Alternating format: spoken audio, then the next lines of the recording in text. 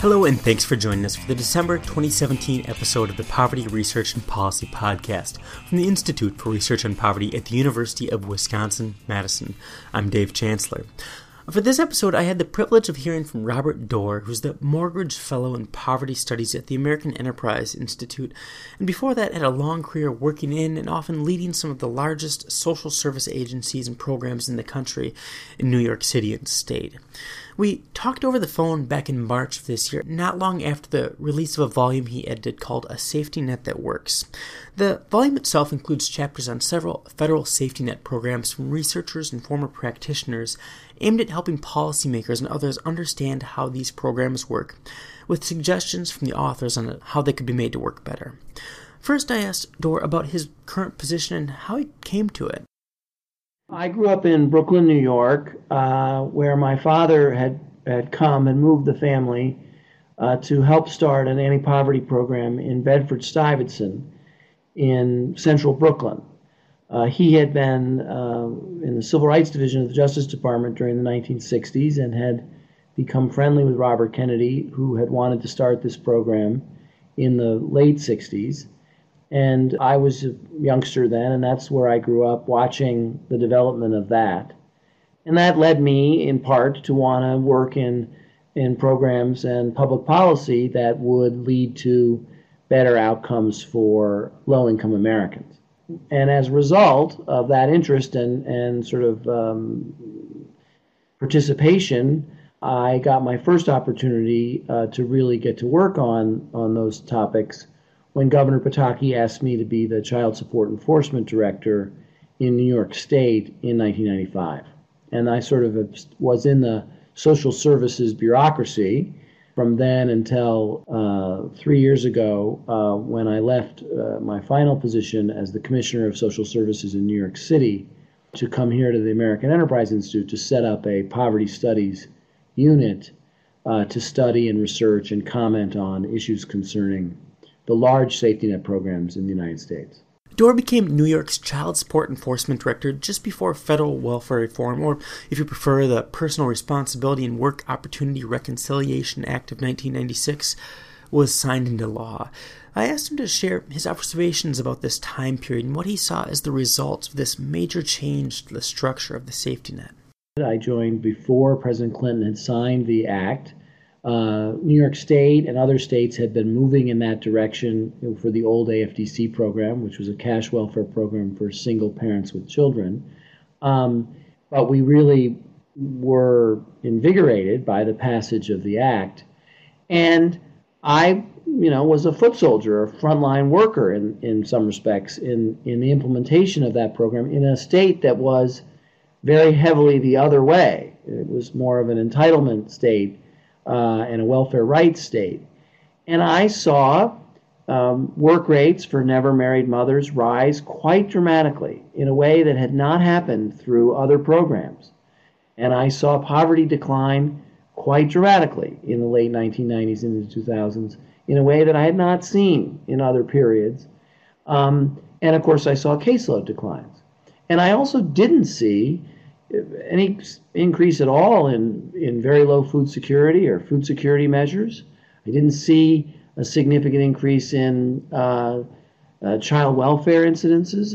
There's always are difficulties and there are problems, but statistically, that 1990s period going into the early 2000s, and I think really even today, and we can talk about that, this worry that significant reform would lead to very serious, difficult, appalling hardship just didn't happen. In fact, people got a lot better. Incomes rose, poverty went down, work rates went up.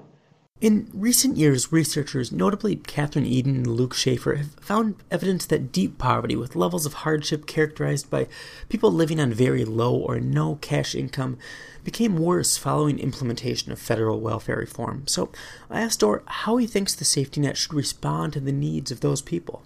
I do want to say I know Kathy and Luke very well, and I like their work. I think the data on the extent to which people in deep poverty has gotten worse is very weak, and it's not clear to me it has anything to do with the welfare reform of 1996. Now, having said that, there are people who are in deep poverty, and there are people who are reporting to government that they are living only on food stamp benefits, and they may also be on Medicaid. And those families, I think, should be addressed. I don't write them off. I think we should do something about households that report to the SNAP program that all they want is SNAP and they have no earnings, and they would like Medicaid as well, and just give me the card and I'll see you in a year. I want to address those families because you can't live on food stamp benefits alone. And what I want to do is engage them. I want to have case management services and efforts be made to find out what's really going on there. Even if it's a small group, which I think it is, who are living, as Kathy depicts it, as on less than $2 a day. And as I say, on the data, when you really look at it, the less than $2 a day was less than $2 a day in cash. It wasn't taking into account in-kind benefits. And the way in which those data are collected through surveys are often susceptible to underreporting and non-response, which makes the data suspect. And then finally, if it's occurred, it's probably occurred more in single-person households without children than it has in households with children. And in cases like this, Doar says he generally believes it makes sense to design programs in a way that targets and best serves the majority of the potential recipients. And that's what happened in TANF. We established a work expectation and a work requirement, and the vast majority of people who came to that program benefited from that new approach, in my opinion. And I think there's a lot of data to show that. Others it might not have worked for.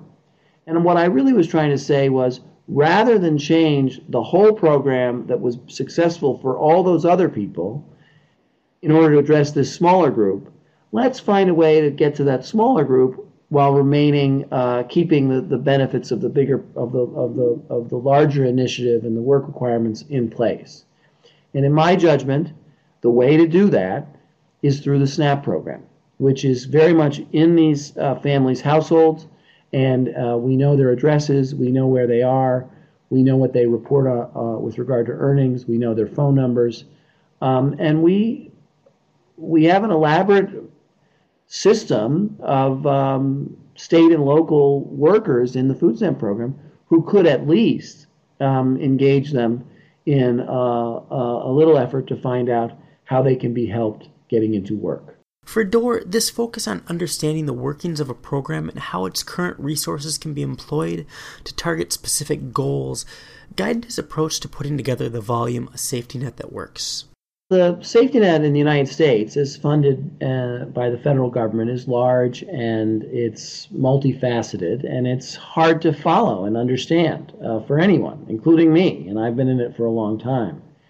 And I wanted to assemble a kind of interesting collection of experts, either former practitioners or researchers or academics, to write about the particular program that they knew best, and write short chapters that describe where we were today, what the purpose of the program was, how successful it was, what its problems were, and how we could make them better. And I come from, if you were going to put me on a political chart, I'm right of center, so I was looking for scholars who might be right of center, although I didn't really have a partisan decision about it. I just had an interest in people who might come at it from a perspective that was not necessarily your traditional progressive approach.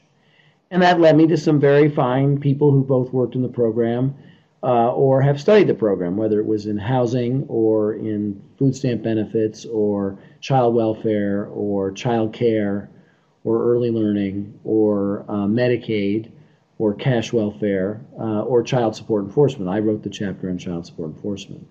And each of the authors were empowered to write what they wanted to write, and we tried to make the style similar and bring it together into a comprehensive volume.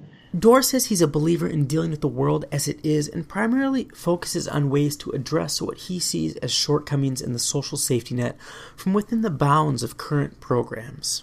And these programs have been built up over many years. They are effective. We do a lot in the United States to alleviate material hardship among poor Americans. And we do a lot to try to help them get into work.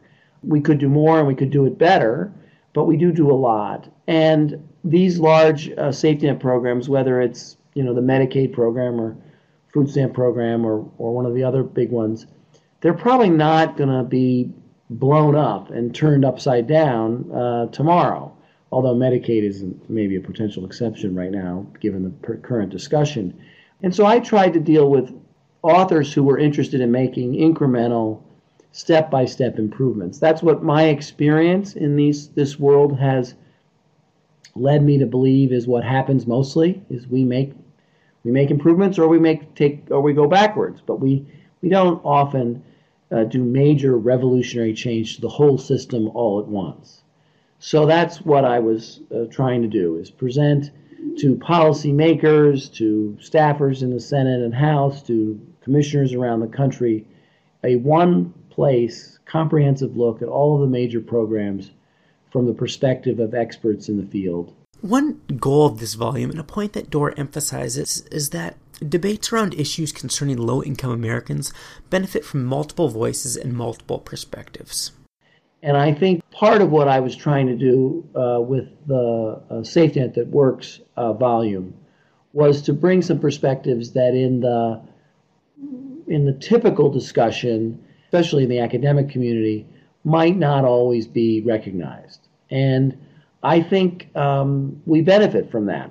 I benefit from hearing other perspectives, and I think others benefit from hearing perspectives that are different from them. And so as I said earlier today, we had Professor Raj Chetty here at AEI today, and he's doing some really outstanding work about seeing how different places lead to greater upward mobility, and a higher percentage of people who are born in the bottom fifth of income decile rise to the middle or the upper or the top. And I think that discussion was very worthwhile, and I think his work points to what the objective really is, and that is to help people not just support themselves with a sufficient material resources, but to actually help them be able to move up and increase their earnings for themselves and their families. This focus on helping families find ways to support themselves, which is, of course, alluded to in the title, A Safety Net That Works, runs throughout the volume. So I asked Doar what his goals and hopes for the future are when it comes to thinking about low-income Americans and the safety net. My goal is to increase the number of Americans who have earnings sufficient so that their resources in their household are over the poverty line. Now, I also want to increase the number of Americans who have earnings plus various forms of support that take them above the poverty line. And I want to reduce the number of Americans who have to rely only on government programs to keep them above the poverty line.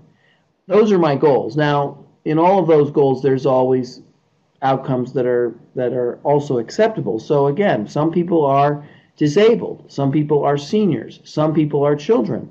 I don't expect them to work and earn their own success, and I want to have programs that provide enough assistance to them so they can enjoy the dignity of American life.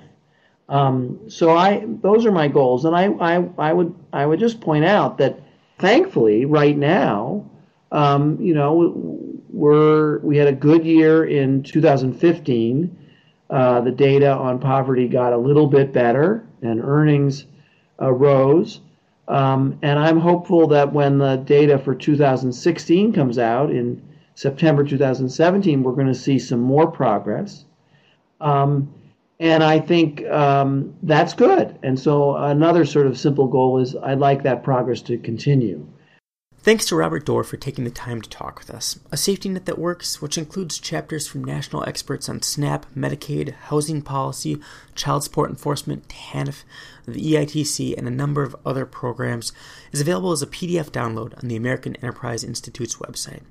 This podcast was supported as part of a grant from the U.S. Department of Health and Human Services, Office of the Assistant Secretary for Planning and Evaluation, but its contents don't necessarily represent the opinions or policies of that office or the Institute for Research on Poverty. To catch new episodes of the Poverty Research and Policy Podcast, you can subscribe on iTunes or Stitcher or your favorite podcast app. You can also find all of our past episodes on the Institute for Research on Poverty website.